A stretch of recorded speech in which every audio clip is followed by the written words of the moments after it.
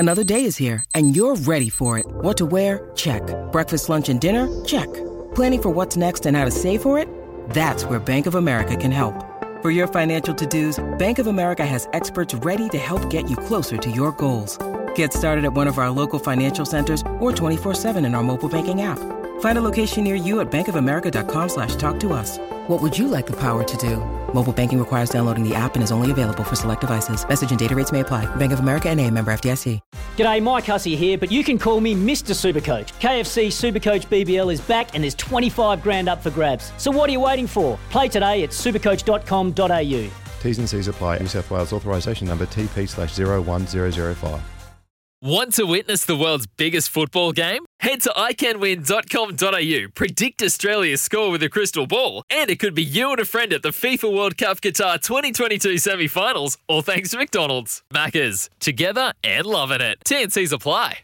Saturday night or late Saturday night, early Sunday morning, of course, the first test between the Lions and the Springboks at Cape Town. All the matches being played in Cape Town. Actually, we spoke to Justin Marshall on Friday, and he nailed it. He said the Lions would win the first test on the basis of the fact that the Springboks were too underdone. The Lions had a better build-up. The voice of rugby in New Zealand, undoubtedly, and has been for donkey's years, Grant Nisbet. Good morning to you, Nisbet. G'day, Smithy. Yeah, all right, mate. Look, predictable for you, and the style of rugby. We're so accustomed to seeing a bit of activity, a bit of backline activity. Was it pretty average for you? Yeah, look, it was a pretty dour sort of a game. What I will say, though, was that this is going to be a hell of a series if the first test is any indication. Sure, it was tight. The defences were very strong. There was a lot of kicking, but there wasn't a hell of a lot between the two teams, to be perfectly honest. I mean, I thought South Africa dominated to some extent in the first half and deserved to be ahead, and the Lions came back, as you'd expect from a touring team, in the second half, and I think they deserved the win. They won the second half 19-5, so you really can't quibble with that. In terms of the Springboks, did they look underdone from your point of view? Yeah, look, they did, absolutely. And also, I thought there were some fairly strange decisions made. I mean, to change the entire front row at half-time when they'd been going well. In fact, they'd probably dominated the physical aspects of the game. And I wouldn't say they had a scrum dominance, but they were certainly slightly better than the Lions in the scrum in the first half. And then the Springbok coach, for whatever reason, decided to change them. Quite often the All Blacks will make a change early in the second half, but very rarely at half-time. But to see an entirely different front row run out in the second half, I thought was very strange. And the Lions tended to dominate from that point on. There's been a bit of chat about some of the refereeing decisions, but no complaints from the Springboks. How did you see them?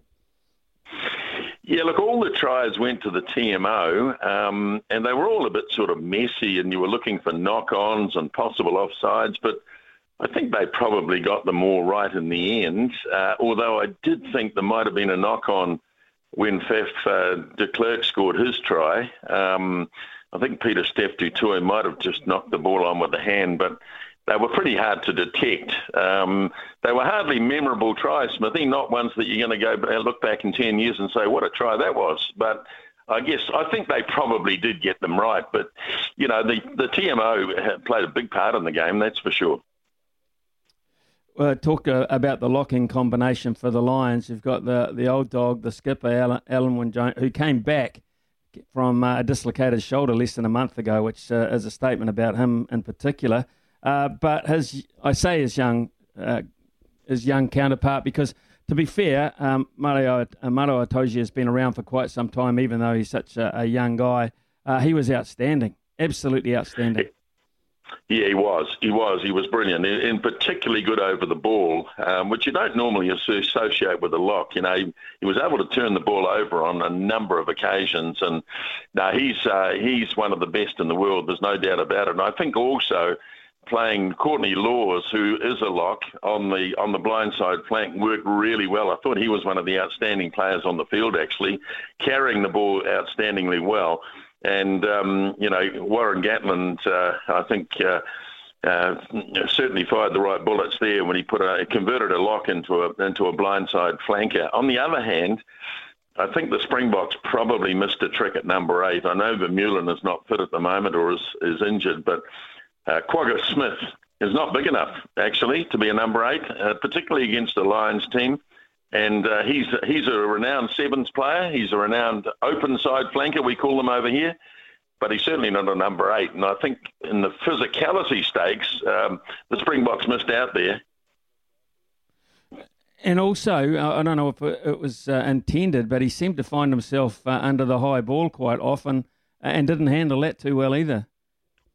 No, he did not. And I think that's where the Lions actually turned the tide. There was a lot of kicking in the game. And in the first half, the Springboks were able to recover a lot of those kicks. They were particularly good. But in the second half, they were definitely wobbly. And Smith was one of them. And there were others too. Either they were up there disputing and knocking the ball on. And I think the Lions won that physical battle of the high kicks. And unfortunately, that's just the way the game is these days. The halfbacks do a lot of kicking, and it's who gets up there and disputes and wins possession. And that's where the Lions really took over in the second half. Nisbo, what will Warren Gatland do in terms of his team for the second test match, providing they're basically all fit and raring to go again? Would he leave Farrell on the bench again? Because that was Farrell and Murray was probably the talking point of his original selection, but they seemed to work pretty well. Yeah, look, it did. It did. I think Bigger played well, and Ali Price, the halfback, was good as well. He kicked particularly well. He's a left-footed kicker. So, you know, his box kicking was very good. I don't think he'll make too many changes. I mean, he really hasn't got too long. And when you've had a winning team who'd finished the last 40 minutes of the game particularly well, I can't see why you'd need to change things. So I think the Lions will probably be pretty much intact as long as there are no injuries, while the Springboks might have to look. And I think the other thing the Lions did provide, Smithy, was a lot more impetus off the bench. You know, they had some quality players coming off the bench, and you'd expect that with a touring team. You know, the Springboks had only had one game building up into this. They hadn't played, of course, since the World Cup final in 2019. One game against Georgia to get them ready for a Lions test is not really enough. So they're going to be better. There's no doubt about it. They are going to be better. But, you know, I think they're going to have to look at some of the decisions they made. And one that I mentioned was changing the entire front row at half-time when the original front row had gone actually very well in the first 40 minutes. Why not give them another 10 minutes in the second half and then bring the replacements on? One of the other things, Nisbo, that is interesting, and there's always a problem when you tour South Africa, is playing at on the high veld, and not every touring side struggles with that. But of course, now that the whole series is in Cape Town, that is another advantage for the Lions. Yeah, absolutely. I can't believe that. And you know, I didn't think it's a wonderful ground in Cape Town. They didn't play at Newlands. They played at the new Cape Town Stadium, which was built for the Football World Cup, and it's clearly a football venue. And the surface didn't hold up at all well. You know, when the scrums went down, they were tearing the top off the surface. And you can't rectify that in a week, which is a damn shame. But you're absolutely right. The Lions will be rubbing their hands together saying, "We can't believe this. We don't have to go up to Johannesburg or Pretoria or Bloemfontein. We're down at sea level," which certainly helps the teams that aren't from South Africa in terms of their breathing and all sorts of things. So, yeah, that's a really big plus for the Lions. Right, let's turn our attention to home, Nisbo. Now, of course, the situation in Australia has changed quite drastically in terms of their COVID restrictions, which is going to have an impact on the Rugby Championship. Now, I looked at the news last night. My understanding was that perhaps the Wallabies are going to get some sort of exemption or dispensation to get in here and at least play the test on August the 7th at Eden Park. How are you reading the situation, and what then does the championship shape up like? Yeah, it's interesting, isn't it, Smithy? I mean, they're going to have to make a decision this week, aren't they? Because the Wallabies have only got, I think, until Friday to get here. If they're not here inside that 7 days, then nothing happens. So we must hear in the next few days, surely, as to what's going to happen. But I'm only going the way you are, just relying on hearsay and maybe a few things coming through the media. But I see where Dave Rennie seems hell-bent on having that test match in Perth on the 21st. So if the Wallabies come here, you'd expect that they'd play 2 tests on the 7th and the 14th. Now, the 7th is already marked in for Eden Park, no doubt about that. The 14th was not a date when the All Blacks were playing the Wallabies, so they are talking very much about maybe playing a second Bledisloe Cup test, possibly in Wellington, although the stadium in Wellington is booked out for, I think I heard on the radio this morning, Biavana or something. So whether they can play it in Wellington, I'm not sure. Maybe they play 2 at Eden Park. And then everybody goes to Perth on the 21st. Now, that creates a few problems, I would have thought, because I don't know the absolute implications of that. But, does that mean that the All Blacks, if they go there, have to isolate for 2 weeks on the way back? All this is a bit up in the air, isn't it? But I guess we'll find out in the next couple of days exactly what the New Zealand Union and the Australian Union have worked out.